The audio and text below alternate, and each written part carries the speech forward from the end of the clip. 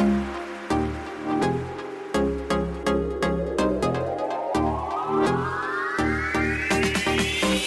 can afford anything, but not everything. Every choice that you make is a trade-off against something else, and that doesn't just apply to your money. That applies to any limited resource that you need to manage, like your time, your attention, your energy. Saying yes to something implicitly means saying no to all other opportunities, and that opens up two questions. First, what matters most? And second, how do you align your decision-making around that which matters most? Answering those two questions is a lifetime practice, and that is what this podcast is here to explore. My name is Paula Pant. I am the host of the Afford Anything podcast. Normally, we are a weekly show, but once a month, on the first Friday of the month, we do a First Friday bonus episode. So welcome to the September 2021 First Friday bonus episode. After today's episode, we will be launching for the rest of September into the September sabbatical. And at the close of the show, I will talk more about what that is. One more quick announcement before we get into today's show. We're launching a 4-week-long weekly mini-series of live streaming mini classes on real estate investing. It's totally free. Once a week for 4 weeks, starting on September 21st, we're going to be live on the internet. We'll kick off with a live stream in which we talk to real estate investors about how they figured out whether or not real estate was right for them. That'll be the kickoff party. And after that, we will have a live stream on what to do if you live in a high cost of living area. We'll have a live stream on the current housing market in 2021. And we'll have a live stream on how real estate can help you shave years off your FIRE timeline. You will learn insider tips, myths, mistakes. It's live, so there will be time for live Q&A. You can register for free right now by going to affordanything.com/real estate. And when you sign up, you'll get all kinds of goodies. Even if you can't attend live, you'll get the recordings, you'll get worksheets, you'll get really cool stuff. So if you want to check out this free 4-week live series, head to affordanything.com/real estate. Okay, now on to today's podcast episode. Every other episode, I answer questions that come from you, the community, and I do so with my buddy, former financial planner, Joe Saul-Sehy. What's up, Joe? I am so excited, Paula. Happy to see you and ready to go. All right, let's do it. Here's what we're going to talk about in today's episode. We're not fooling around. I know, right? See, look at that. We're on task. We definitely did not record some bloopers right before the open. That sure didn't happen. And if you listen to the end of the episode, you definitely won't hear anything. Nothing. All right, so here's what we're going to cover in today's show. Anonymous and his partner have a 1-bedroom condo that they rent out in Pasadena. But the problem is that they're barely breaking even. So, should they keep the condo or should they sell it and make better use of the profits? Sam wants to know, how much of an emergency fund does a rental property need? Michael and his wife expect their taxable income to be less than $10,000 this year. Should Michael, age 56, take distributions from his 401k to minimize or eliminate their income tax burden? Shannon wants to switch to an ethical bank with values that align with hers. How can she create a framework for making decisions about financial institutions, particularly given the scarcity of information? Sharon's husband purchased a property with what Sharon refers to as a below-market loan in 2008. She wants to know, should she keep the property or sell it? That's what we're going to cover in today's episode, starting with Anonymous. Joe, we give every anonymous caller a name. Typically, the name is based on a show or a movie that you're currently watching. If you don't have anything, I've got something. Oh, well then, you know what? I will defer to you. Yeah? Okay, so at Afford Anything, a couple weeks ago, we posted our very first live event in New York City, and it was amazing. After the live event was over, and after we did all of the breakdown and put away the supplies and went through the surveys and did all of the post-event work, the whole team took Tuesday off. And on that Tuesday, I watched season 1 of Riverdale. The entire season 1, binged the whole thing in one day. Riverdale is based on the Archie Comics characters, which, fun fact, That is the only comic I have ever gotten into. I became obsessed with it when I was 10 years old, and I subscribed to Archie comics through until the age of 25. Anonymous should be called Archie. Ah. So, our first question comes from Archie. Hi, Paula. Long-time listener, first-time caller. I have a question for you. My partner and I have rental property. It's a one-bedroom apartment in Southern California, specifically in Pasadena. We bought it a long time ago, about 15 years ago. Since it's a one-bedroom condo, it did not go up in value as much as, for example, a single-family home in Southern California. A little background. We bought it for $309,000. Now it's worth about $440,000. With our mortgage pay down, we have total about $275,000 in equity. After tax and commissions, we probably will get $210,000 if we sell the condo right now. My question is, should we keep the condo or should we sell the condo and invest it in another property which will grow more rapidly than this one-bedroom condo? Currently, we're renting it out for $1,750 each month, and we close to break even. We have probably about less than $200 cash flow, positive cash flow each month. And on top of that, we have the principal pay down about $300 a month. So each year we make about $6,000 for this property. I'm thinking if I sell this property and invest it in even just the index fund, I can make more money than this, or I can get another property, have probably more bedrooms, or a single family home. So the value will go up faster. What are your thoughts? I appreciate your time. Thank you. Archie, thank you so much for that question. I'll tell you a few observations right off the bat. First of all, you are correct. You bought this for $309,000. 15 years later, it's currently worth $440,000. Once you adjust for inflation, this property has not risen in value very much. So I think that to the best of our ability to predict the future, which of course is limited, I think it's reasonable to assume that if the future plays out like the past, you're probably not going to expect much in the way of market gains on this property. You are, however, cash flow positive to the tune of $200, which is $200 a month, $2,400 a year. Many real estate investors consider that good for one door that currently holds a mortgage.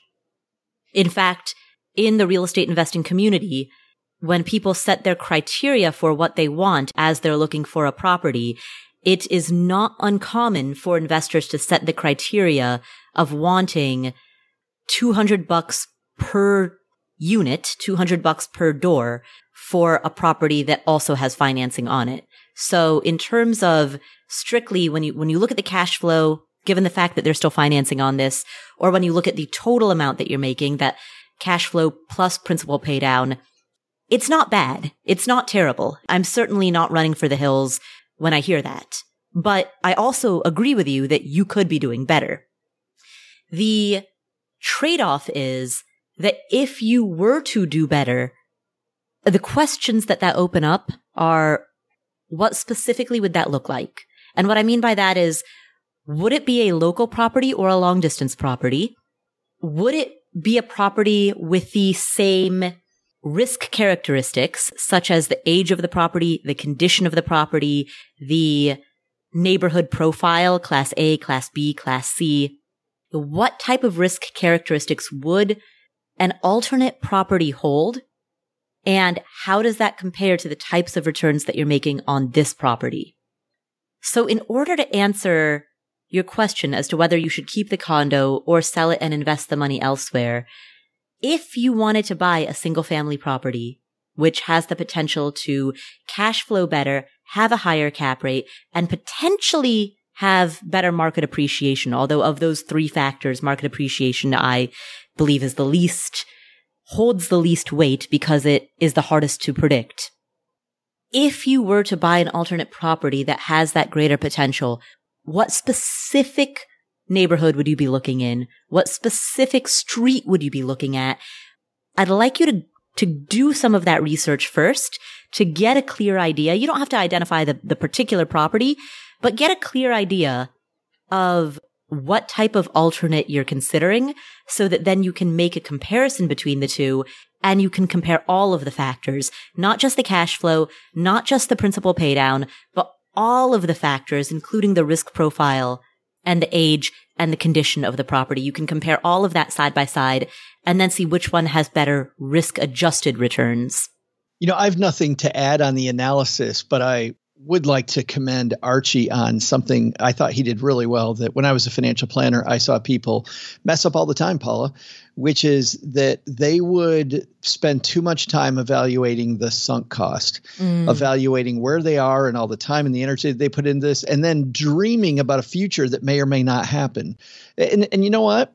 People didn't do this as much with real estate as they did with stocks. I would recommend diversifying a position, and someone would say, well, you know what? This has gone down X amount. When it comes back to Y, I will sell it. Or once it goes up to some other number, I will sell it.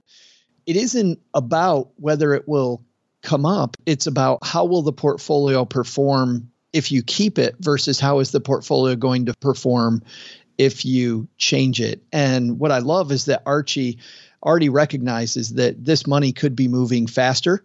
And because of that, I'm looking at the cost to make a move. What is my transaction cost to make this happen, right? And then to your point, doing that comparison between the two of the future, not just the old place, but the old place and the new place.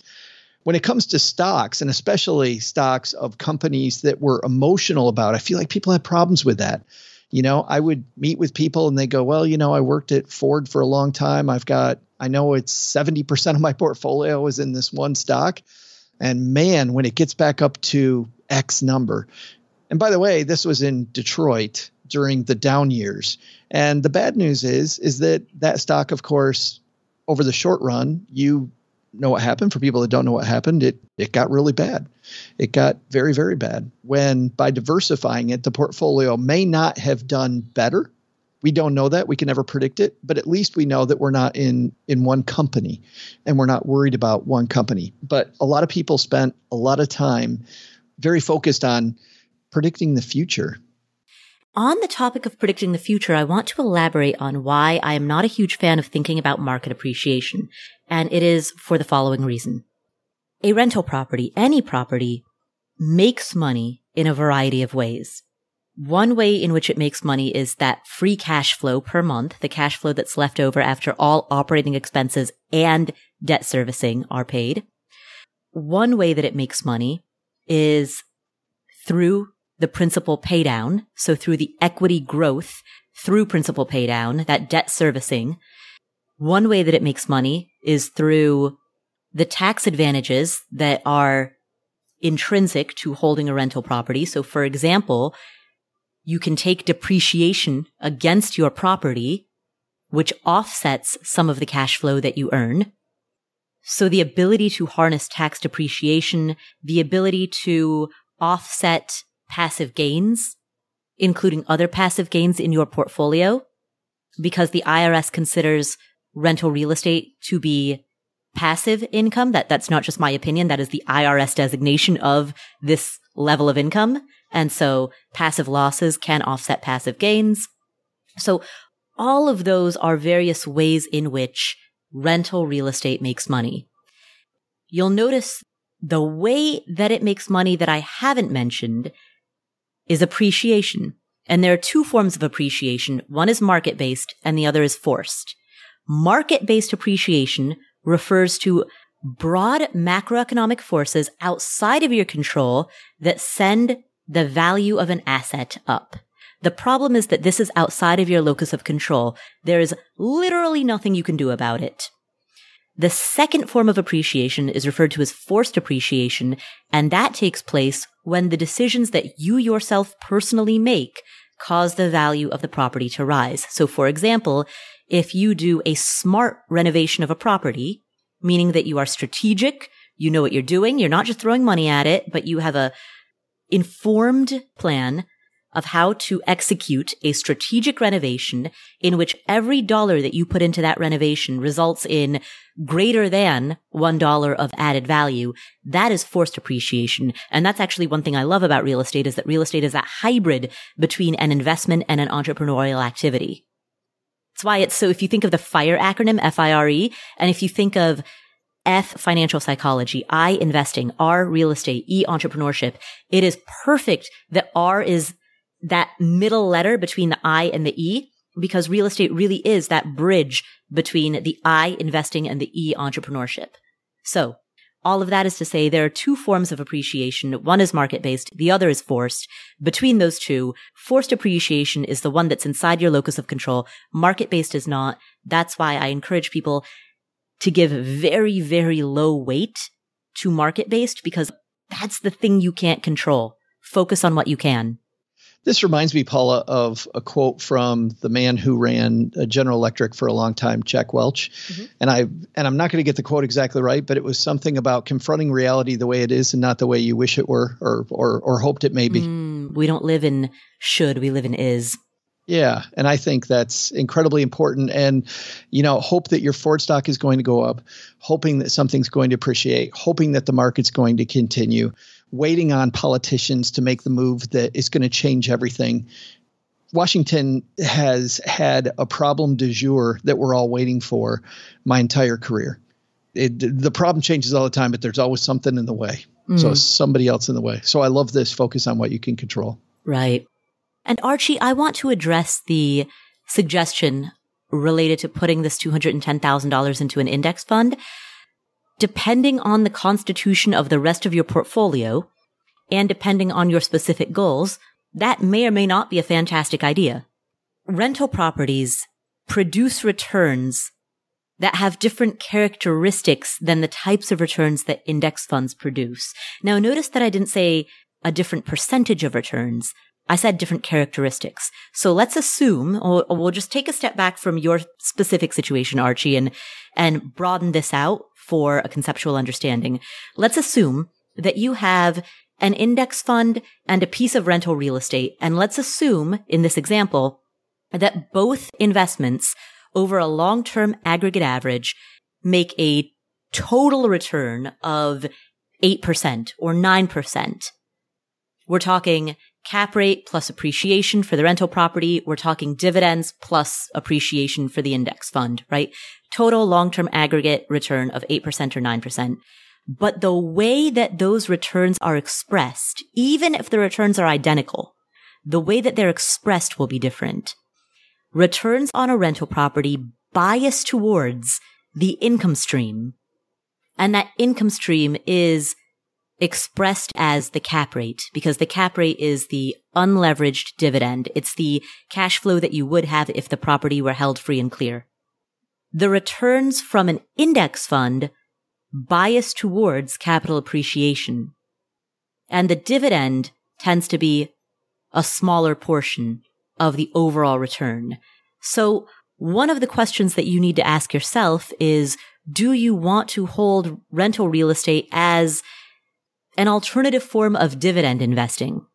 And there are many arguments for holding dividend-focused or income stream-focused assets in your portfolio. Maybe you want to hold it as an alternative to a bond allocation. And that's a different rabbit hole that we can go down. But the role that it plays in your portfolio is a major part of the discussion around whether or not you should diversify into rental real estate. And so it isn't as simple as saying, well, I think the returns would be higher on an index fund. Sure, but the returns on equities are still higher than the returns on bonds, and yet there's space for bonds in a portfolio. Why? Because the characteristics are different. So it isn't just returns that we want to look at. It's the overall characteristics of all of the assets in your portfolio and the way that they interplay together. That's why I say that depending on your goals, your timeline, and the characteristics of the mix of investments that you want, moving this $210,000 into an index fund may or may not be the right fit. It depends on, if you think about you're making a stew, Do you add more salt to the stew? Well, I don't know. It depends on how much salt you've got in there and what other ingredients you've got in there. So, Archie, to your question, do you keep the condo or do you sell it and invest the money elsewhere? As usual, we don't give you the answer to the question. We give you frameworks for how to think about the answer.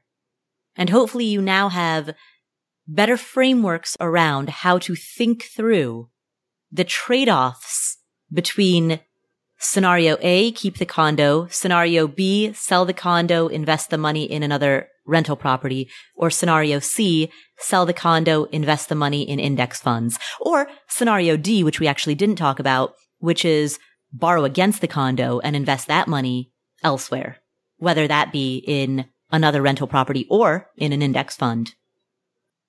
What we've talked about in this answer, the discussion that we've had around risk characteristics and return characteristics, can hopefully inform the way that you think through this board of scenarios. So thank you, Archie, for asking that question, and best of luck with whatever route you choose. We'll come back to the show in just a second, but first,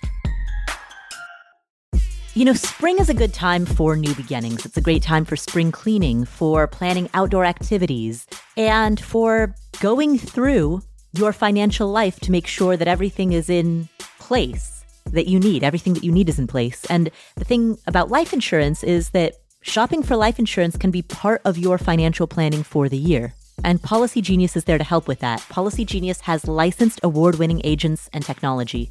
What does that mean? It means you can, in just a few clicks, compare quotes from top insurers.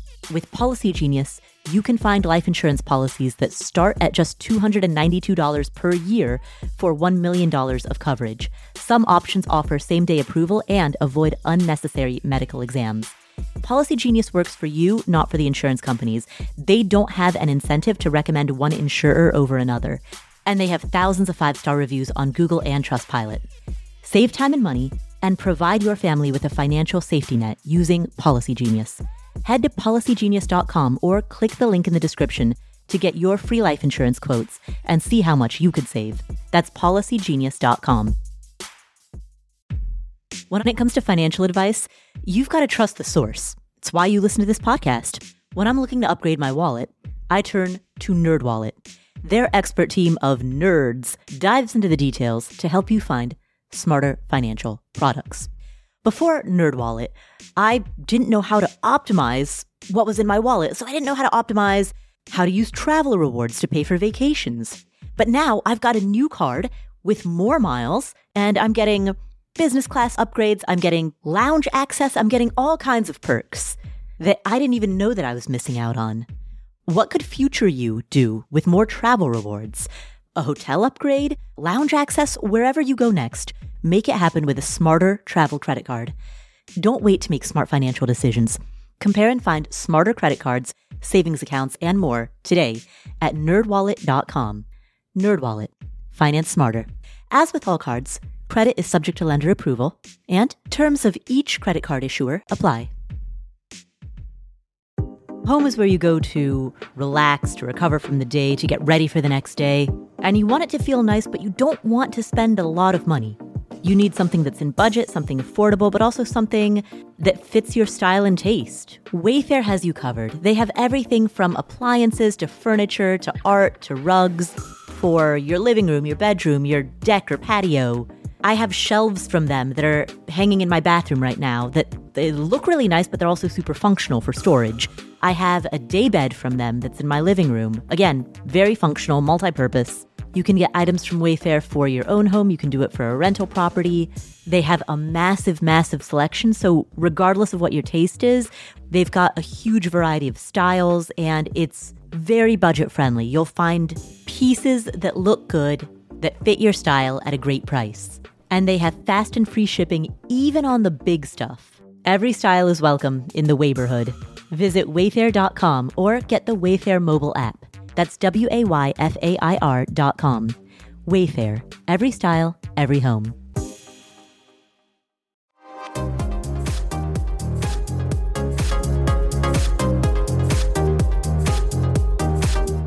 Our next question comes from Shannon. Hi, Paula. Hi, Afford Anything team. My name is Shannon, and my question is about how to create a framework for making decisions on financial institutions. I've had accounts at a giant bank for more than 20 years. Over the years, there have been countless news stories of large financial institutions who have conducted unethical or illegal activities in pursuit of record-setting profits, from opening accounts without the account holder's knowledge, to funding oil pipelines and deforestation efforts, to discriminating against historically marginalized communities and people of color. The list of nefarious activity goes on and on. Having a national bank was important because I've had to move quite a lot for work. And there are several times each year when I've needed to go into a branch. So I'm not sure a wholly online bank would work. But I really want to make a change to a bank that is in alignment with my values, especially when it comes to environmental and social impact. But honestly, it's a little overwhelming, and it's hard to find authentic information about banks. I've identified a number of institutions who are certified B Corps, community development financial institutions, or are members of the Global Alliance for Banking on Values. So I feel like that's a good start. What other factors should I be considering? Are there other resources I should use in my research? And honestly, how do you decide? How do you make this decision that is in alignment with your values when you feel like the industry has a different goal? Thanks. I look forward to hearing your thoughts. Shannon, first of all, thank you for asking that question, and thank you for thanking the team at Afford Anything. I know that they appreciate that, so thank you for saying that. I love that you've done this level of research and that you've thought so carefully about how to align your decision-making with your values, which is what this show is all about. Now, you mentioned that you've identified institutions that are members of the Global Alliance for Banking on Values, you've identified community development financial institutions, and you identified certified B Corps. Those are all fantastic barometers, but I want to call attention in particular to the certified B Corp, because the process of becoming a certified B Corp is extremely rigorous. It's difficult for a business, for any business, to become a certified B Corp. For people who are listening who haven't heard about this particular certification, certified B Corps are businesses that must prove that they've met the highest standards of verified social and environmental performance and public transparency and legal accountability. They are built to balance profit and purpose. They want to use their status as a corporation for a force for good, and they want to benefit not just shareholders, but all stakeholders. So, for example, the environment is a stakeholder. Their employees are a stakeholder. So you can't just slap a B Corp sticker on yourself. Receiving B Corp certification is the result of a very long process, a very rigorous assessment of a company's impact on its workers, its customers, its community, and its environment. There's a website called bcorporation.net, which we will link to in the show notes, in which a company's B impact report is published so that all of this information is transparent. And when companies are on the B Corp list, they must maintain this rigorous combination of third-party validation, public transparency, and legal accountability. So Patagonia, which is an outdoor recreation apparel company, it's been long known for years for its commitment to the environment. Patagonia is a certified B Corp. New Belgium Brewing, the beer company, they're a B Corp. Cascade Engineering, it's a plastics manufacturer based in Grand Rapids, Michigan. They're a B Corp. Grove Collaborative, they're a sponsor of the show. They're a B Corp. But if you have found financial institutions that are certified B Corps, you can be reasonably confident that in order to get that certification, they have had to go through very rigorous vetting. And so as far as the decision-making framework, I mean, they've been vetted. I guess the question then becomes, do you trust the B Corp vetting process or not? The process itself is also both transparent and highly regarded, not just by the banking industry, but by some of the most reputable and socially responsible companies across a wide variety of industries. So I don't see any reason to doubt the B Corp vetting process. When it comes to investment management companies, I know people really like and gravitate toward Vanguard because of the fact that they are owned by shareholders. And I think the same can be said for credit unions and local credit unions or affinity-based credit unions where you have a lot of people that have a similar goal or are part of a similar set of people. Those will often align with your values and your interests. And the neat thing is that while you can't tell a credit union exactly what to do, you have more of a voice because as a member of the credit union, you're a part owner. So local and national credit union organizations, I think, are another thing that a lot of people look at. And I also wanted to say that I think Shannon's distrust of large banks is well placed. I know that most people know about what happened at Wells Fargo. I know because I had 7 checking accounts there. No, I'm joking. I'm totally joking. I did not. Too soon? Too soon. To bust on Wells Fargo. And even since then, Wells Fargo has had several times in the news where they've done some things that are very bean countery and frustrating. So that drives me crazy. And I remember a quarterly earnings call, Bank of America earnings call, where Bank of America admitted on the call, because they were on with their shareholders, who, by the way, different than a credit union, shareholders are different than people that are saving into savings accounts at that bank, that they weren't paying a very high interest rate because, quote, people weren't demanding it. And so they were keeping the money for their shareholders. A credit union isn't going to do that. And if they do that, it's because the management team and the ownership has decided that there might be some other thing that is more important at the time, not just sending it to the shareholders versus sending it to the people that trust them with their money and with their bank account. I like that. There's another way to evaluate banks, Paula, that I think people should be aware of. And this was something that we all wanted to do back in 2007 and 2008 when we had a big rumbling in the financial community. And there's 2 statistics to look at. One is called a CET1 ratio.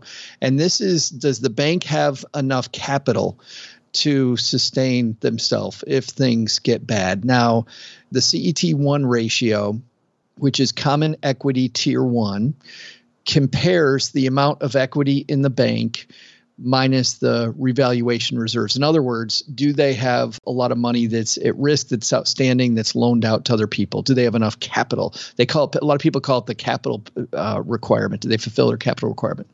That number, the higher the value, the better the bank's capital strength. So that's the way you can compare one bank to another. A bank has to have at least an 8% value. So that's the bottom. They have to keep 8%, but that number, the higher it goes, the better. And you might be asking yourself, where do I find that? Any bank that is open for business should have it on their website. So you should be able to find their CET1 ratio, and you can compare 2 banks against the other. The other one, and this one I don't like as much, which is why I'm going to mention it second, is there's rating services, S&P, Moody's, Fitch, different rating services that rate banks against each other. I mentioned this second, Paula, because bank ratings kind of failed us all back in 2007. There were a lot of highly rated institutions that did very, very poorly. And man, now I hope and I think, and we've heard from these rating institutions that they've changed their methodology so that doesn't happen again. But we haven't had an event like that again. So we haven't had the acid test yet to see if that's the case. But certainly I would definitely think, because it takes 5 minutes to do, look at 2 banks' ratings against each other. Shannon, the last thing I'll say is, the last piece of your question, you said, how do you make this decision when it feels like the banking industry has a different goal that ultimately doesn't align with your values?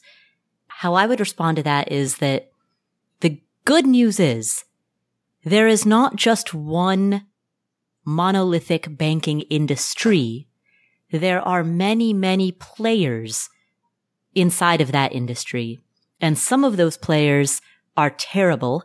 And I'm going to call out Wells Fargo by name because we all know what happened there. Can I take Bank of America then? Yeah. High five. Yes. Yeah, some of them are absolutely awful. And other ones are fantastic.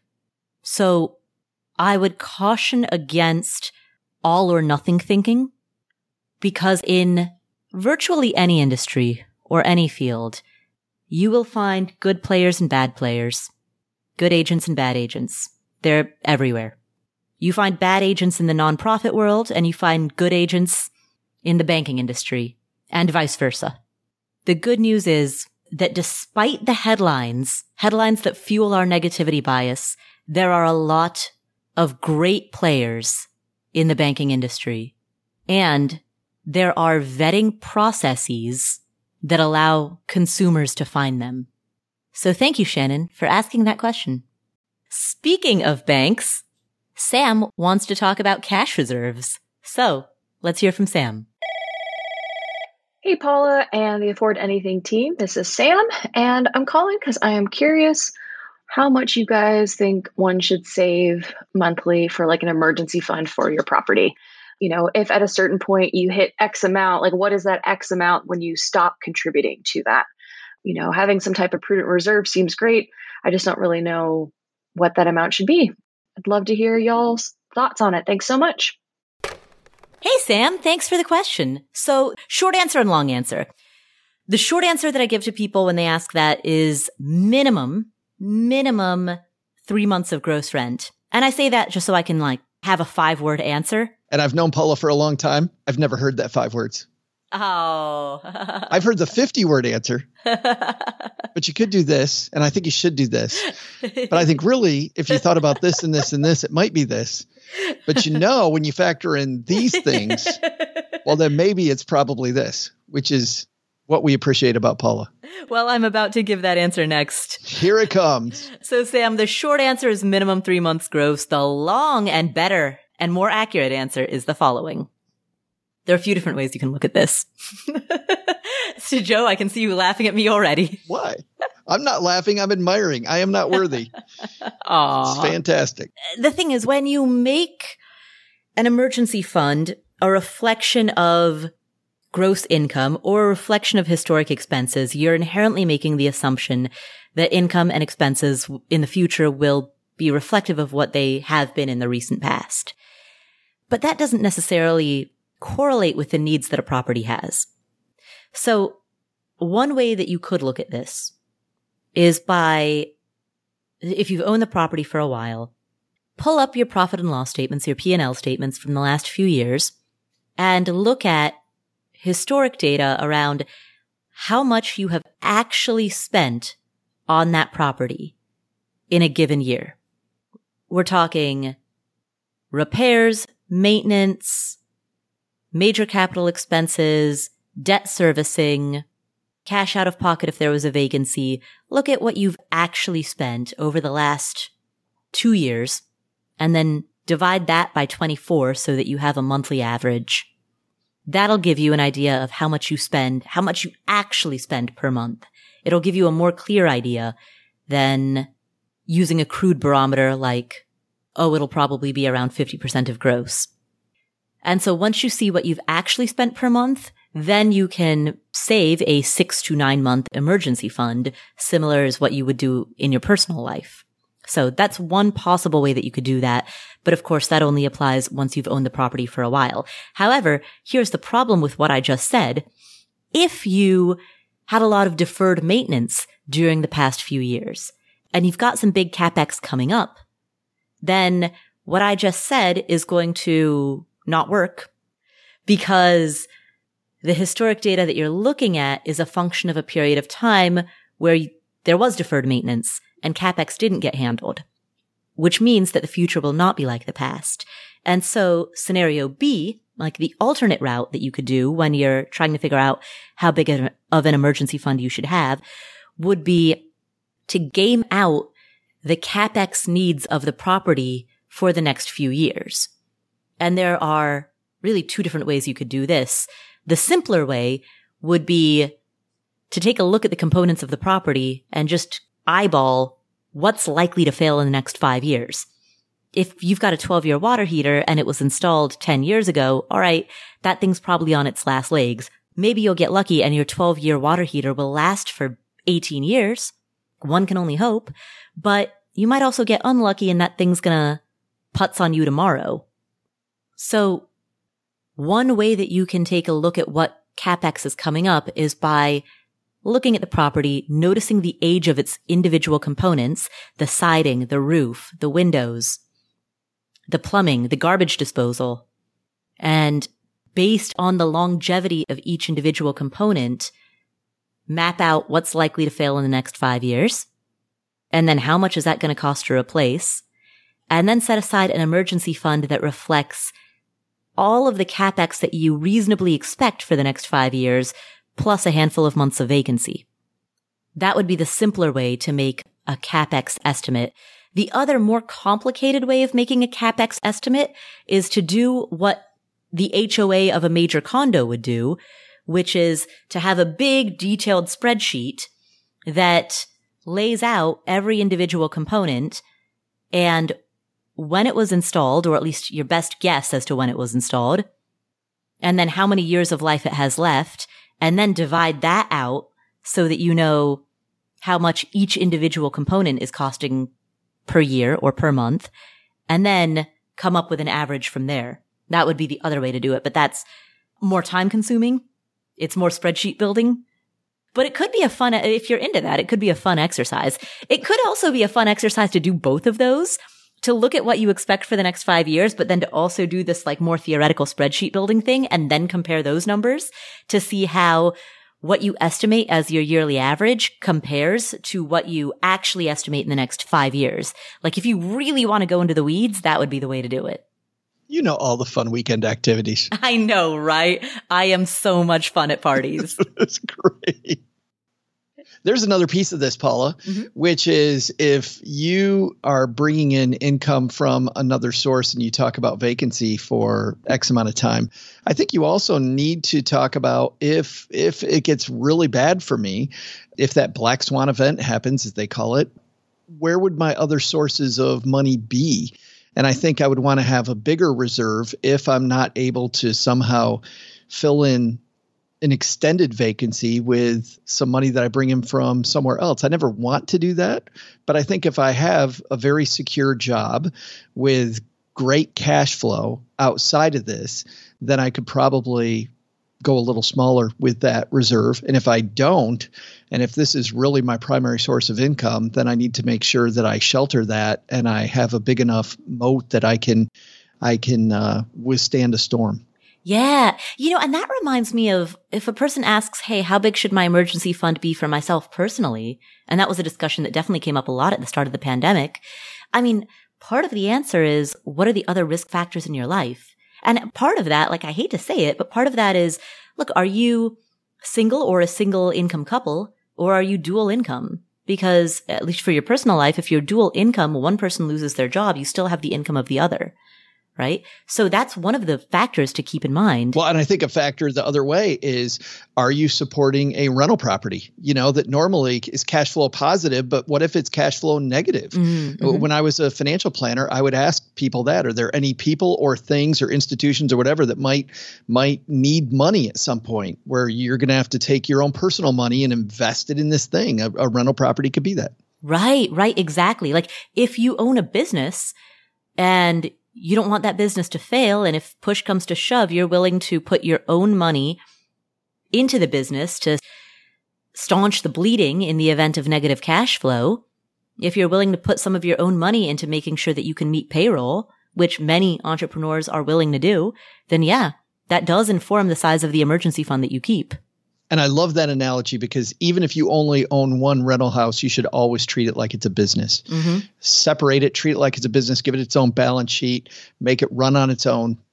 Don't treat it like a pastime, treat it like a business. Exactly.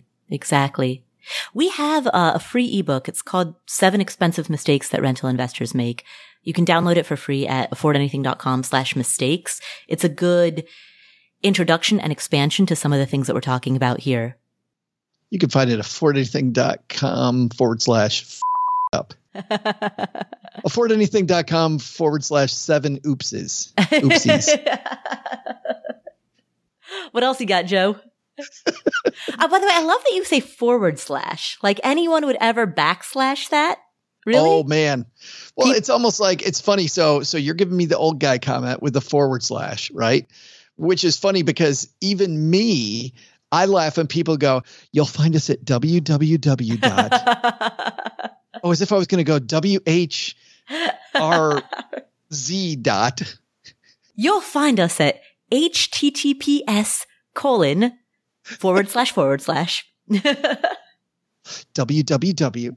affordanything.com. It's actually HTTPS because we want to be safe. Exactly. affordanything.com/mistakes. You're never going to forget that URL now. Thanks, So Joe. the fact that I say / means I'm old, but the fact that I said didn't say www means I'm not that old. Exactly. I'm like in that middle ground. Yeah. Is that how we define middle age now? Oh, is that it? You know, it might be. It might be. They still say #, not hashtag. Oh, do you call people on the phone without texting them first? No, I'm serious. Do you? It actually depends on who they are and their age. I think that puts me in middle age too. Yeah. Because I work in tech, right? So I'm like, okay, it's Paula. I got to text her. But if it's Len Penzo, people listen to the Stacking Benjamin show. No, I will call Len. I will text you. Len will never answer a text. You will never answer a phone call. Yep. And I would definitely never answer an email. Especially from me. So anyway, download our free ebook. It's at https:// www. affordanything.com / /mistakes. And with that said, thank you, Sam, for that question. We're going to take one final break for a word from our sponsors. And when we come back, we'll hear a question from Michael, age 56, who wants to know if he should take money out of his 401k. So stick around. This episode is sponsored by State Farm. Are you a small business owner looking for insurance that fits your needs and budget? Look no further than State Farm. State Farm agents are not just insurance providers. They're also small business owners who live and work right here in your community. They understand the unique challenges of running and protecting a small business. When it comes to small business insurance, State Farm knows what it takes. Create a plan that fits your needs and your budget. State Farm agents are ready to help you choose personalized policies that truly understand your business. Insure your small business with a fellow small business owner. Talk to a State Farm agent today and get started on personalized small business insurance that fits your needs. Like a good neighbor, State Farm is there. Talk to your local agent today. Are you just doing it all at your company and you're thinking there's got to be a better way to get this all done? Well, JustWorks makes it easier for you to start, run, and grow a business. Let me tell you how JustWorks can help your business. You see, great people are at the core of every business, and JustWorks can help you attract and retain top talent. So with JustWorks, you have access to medical, dental, and vision insurance and benefits, plus benefits that include wellness and mental health support, fertility and family building, even financial planning. And when you or your employees have a question about setting up benefits or paychecks, their team of experts is standing by 24/7 to help. JustWorks gives you these HR tools that comply with state payroll tax requirements, keep up with state labor laws, and access a variety of health insurance plans in any state, regardless of whether you and your team are working remotely or in person or hybrid, or some combination thereof. JustWorks makes it simple to hire and manage remote employees across all 50 states. It's a cloud-based platform that allows managers and employees alike to quickly and securely access payroll, benefits, and other HR functionality. Learn more about JustWorks and how they can help you get more done by visiting justworks.com/podcast. That's justworks.com/podcast.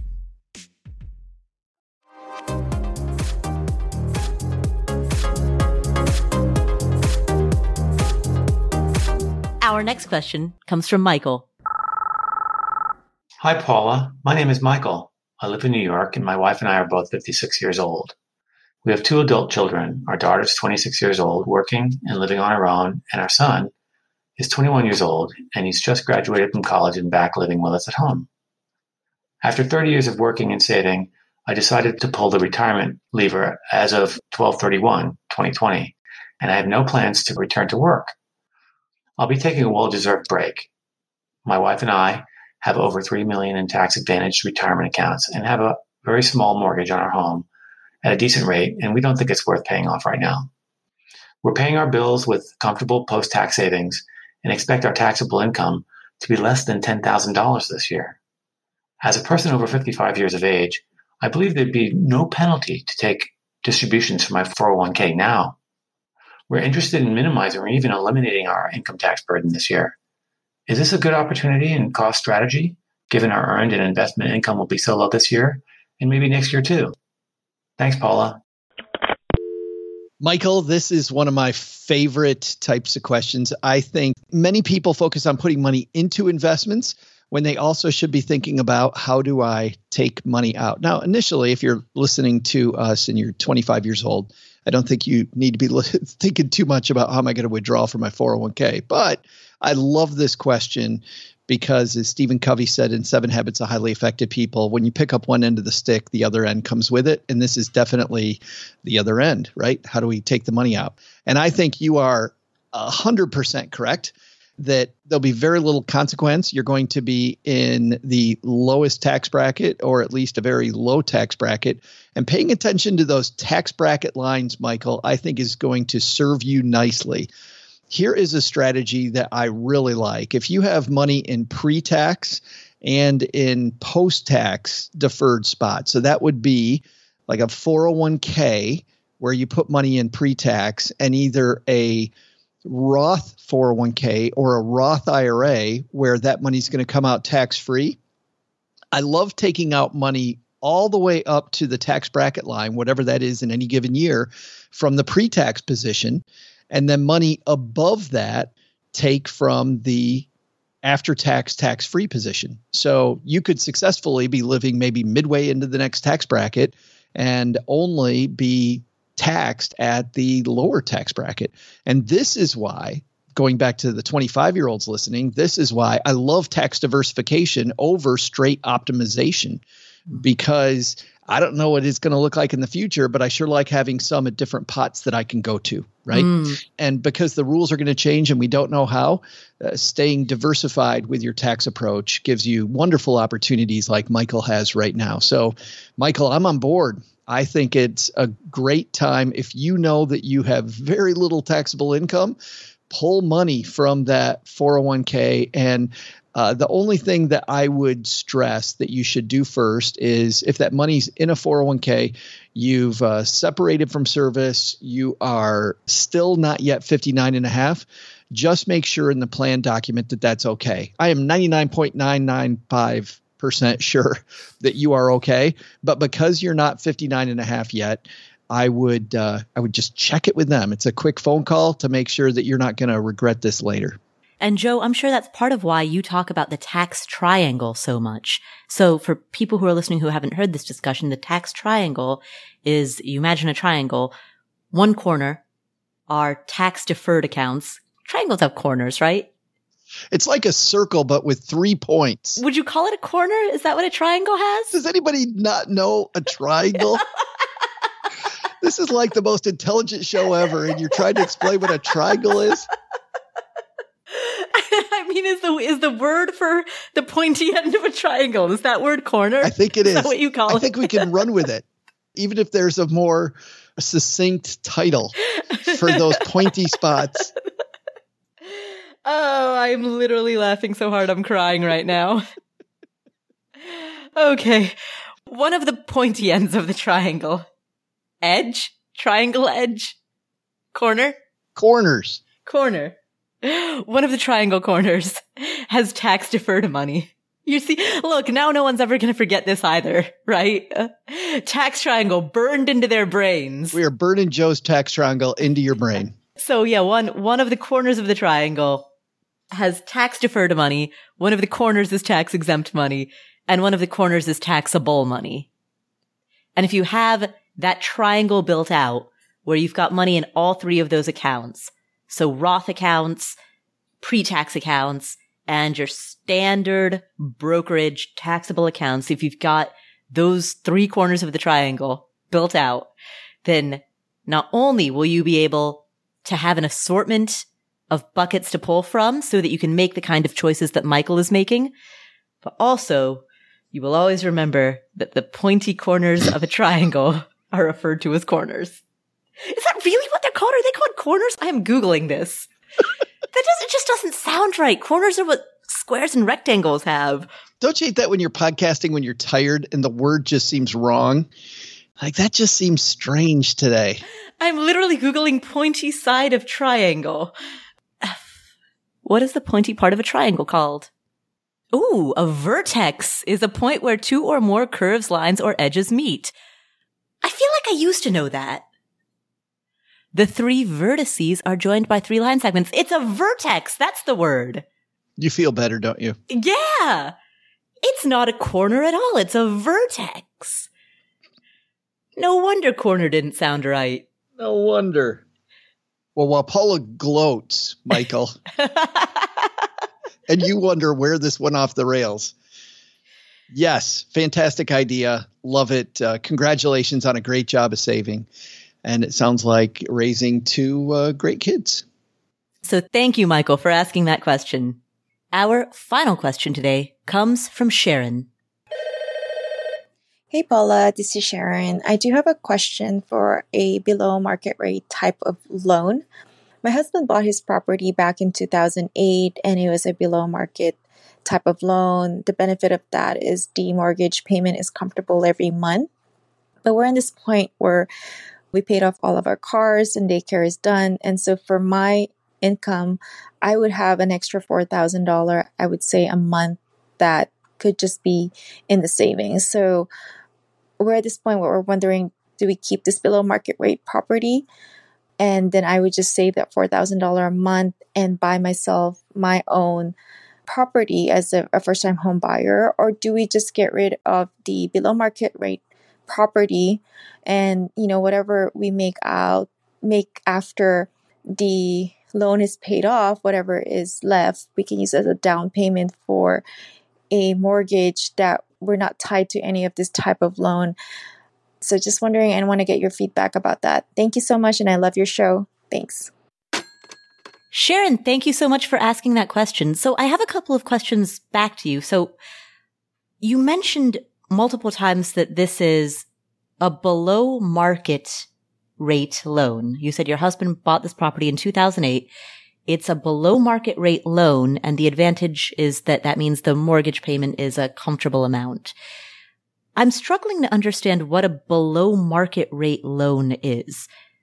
Because if you took out this loan from an institutional lender, such as a bank or a credit union, then you would have received market rate at the time that you took it out.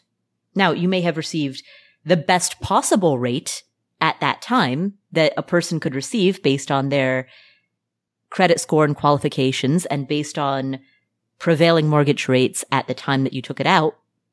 It may be a very attractive rate. It may be a very low rate. But if you took out this loan from an institution, then by definition, whatever rate you received would have been market rate at the time. So the only other alternative that I can come up with is that you took out a private loan, possibly from a friend or a family member, and that person gave you an interest rate that was lower than what you could have received from an institution. But from the way that you asked the question, I'm not getting that impression. I think there's a third option, Paula, which has a loan on a property that's below the average cost in the market. And so because of that, because she talked about the mortgage payment being very comfortable, and that's an upside, that it's a small amount, maybe what she's really referring to is not the rate of the loan, but the fact that the property value is less than average in the area. So if that was the case, then it would be a market rate loan, but it would be a property purchased at a below market property. Yeah.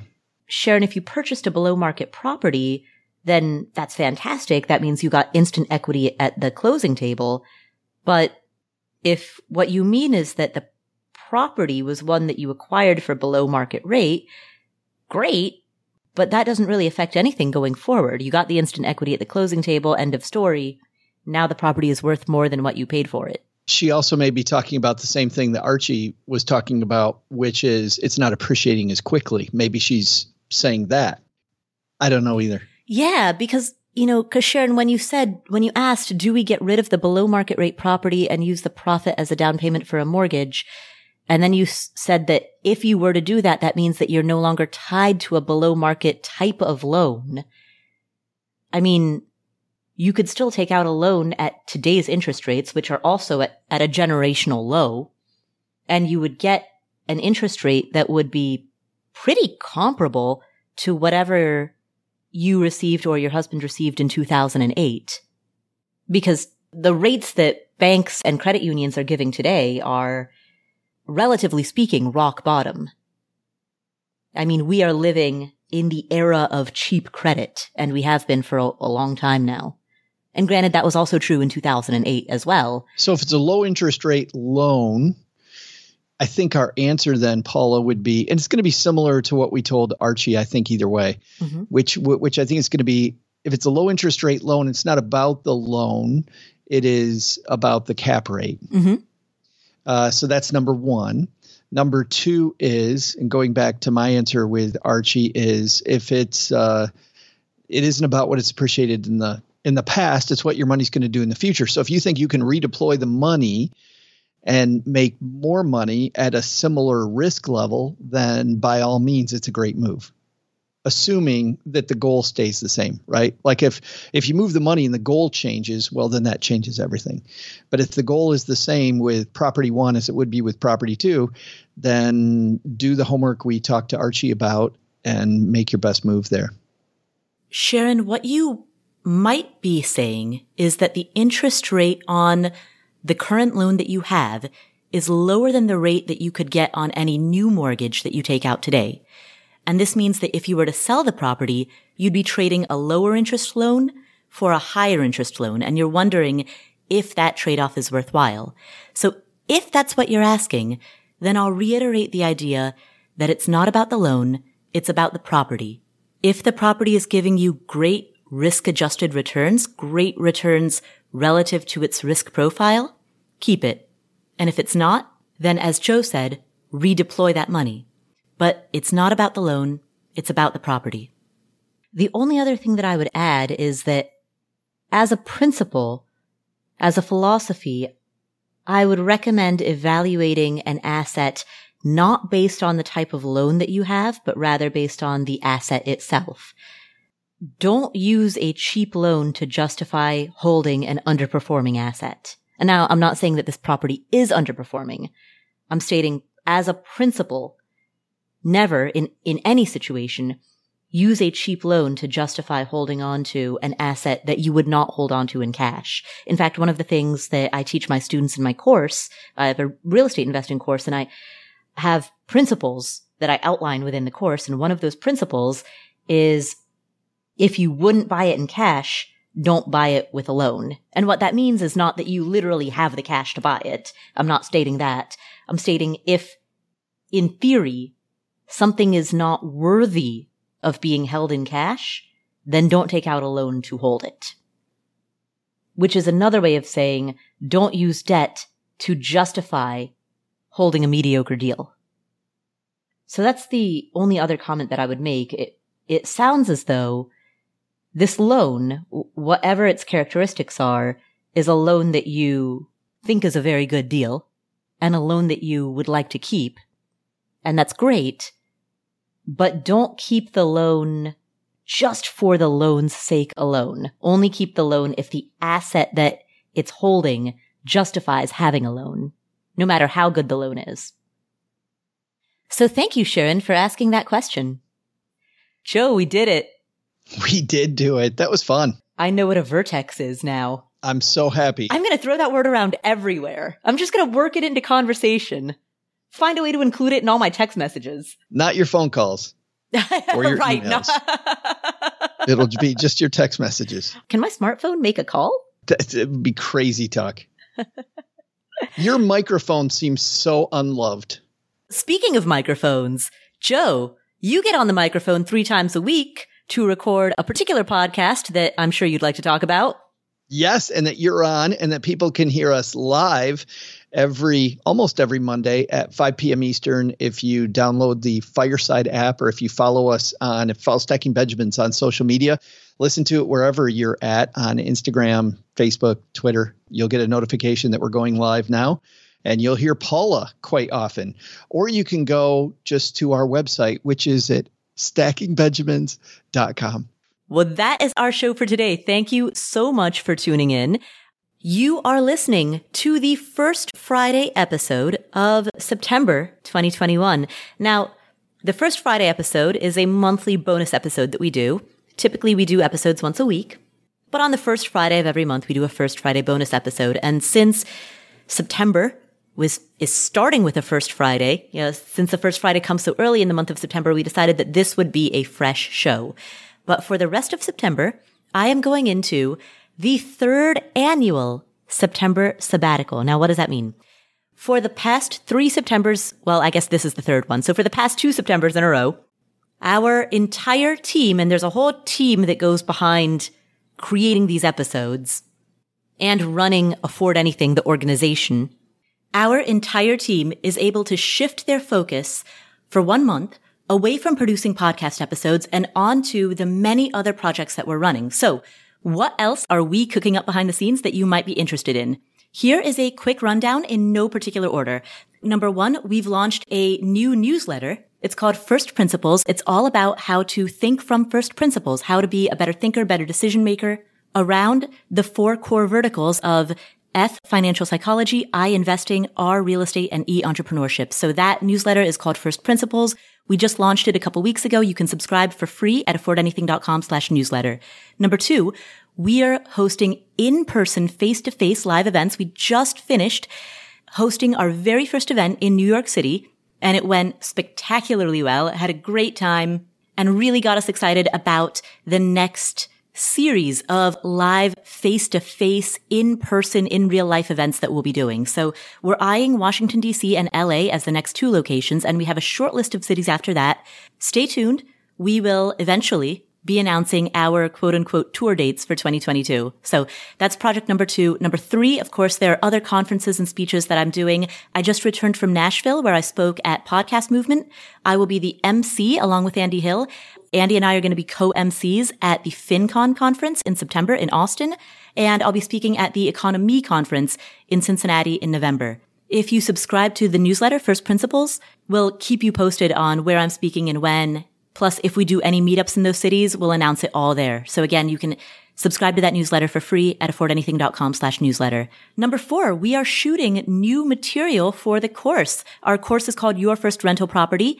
In between every cohort, we always shoot new video. We make updates. We iterate based on the survey responses that we receive from our students. We've had more than 1,500 students come through the course. We're currently in the middle of scripting and shooting and editing new material for the course so that every cohort is as strong as we can make it and so that we can offer as much to our students and to our alumni as we can possibly give them. So we will be reopening our doors for enrollment sometime in the fall. We will announce those dates first to the people who are on the VIP list. And if you sign up to come to our live stream 4-week mini-series, you will be on that VIP list. So if you're thinking at all about investing in real estate, don't miss the opportunity to get free education, a free 4-week mini-series, plus loads of other goodies. Plus, you will be the first to hear about the dates that we're reopening our doors. affordanything.com/real estate. And then finally, we're also building software. We are, and we have been for a while now, building out software for out-of-state real estate investors to help out-of-state investors or long-distance investors figure out where they want to invest and how to build a team and get the support that they need. The students inside of our course are the first users of this. Right now, everything is in beta privately with the students inside of our course, and we will be working on that as well during this September sabbatical. So zooming out, big picture, our team uses the September sabbatical to take a 1-month break from podcast production so that we can focus on developing out all of these other projects. Now, what does this mean for you as someone who enjoys listening to this podcast? What can you expect to hear during the month of September? We've picked 4 of our favorite episodes out of the last 336 episodes that we've created. We've picked 4 and we've themed them around FIRE, financial psychology, investing, real estate entrepreneurship. For the next 4 weeks, you will hear 1 episode around each of these 4 letters from our archives. So it will be a great chance to catch up on the best of the best. Perhaps listen to something that you missed when it first came out, or something that you haven't heard for years, representing each of the 4 pillar FIRE verticals. So enjoy those episodes, and also please enjoy the newsletter, enjoy our live stream mini-series, enjoy all of the other things that we are producing and working on for the benefit of you, the Afford Anything community, and for the advancement of the financial independence movement. Thank you again for tuning in. My name is Paula Pant. This is the Afford Anything podcast. If you enjoyed this episode, please share it with a friend or a family member. That's the single most important thing that you can do to spread the message of financial independence. Make sure that you're following us on whatever app you're using to listen to this show. And while you're there, please leave us a review. Thanks again for tuning in. You can find me on Instagram at Paula Pant. That's PaulaPant. And I will catch you in the next episode.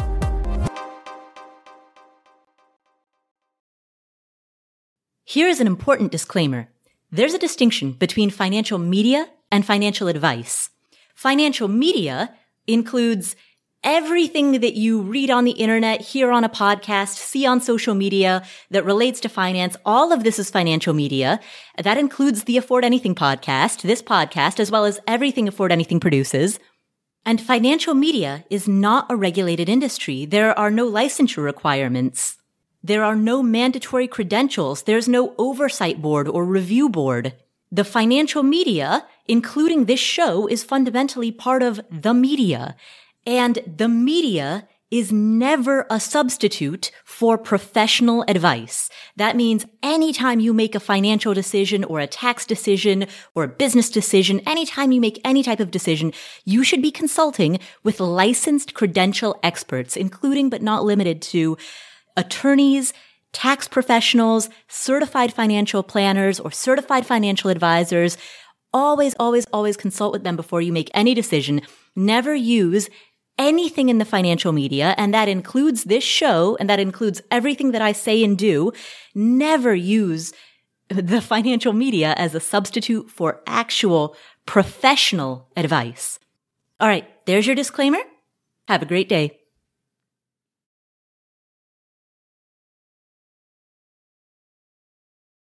Hey everybody, it's Steve, that guy who does stuff for Paula. I just want to give you a quick little behind-the-scenes look at what I have to deal with when editing this show.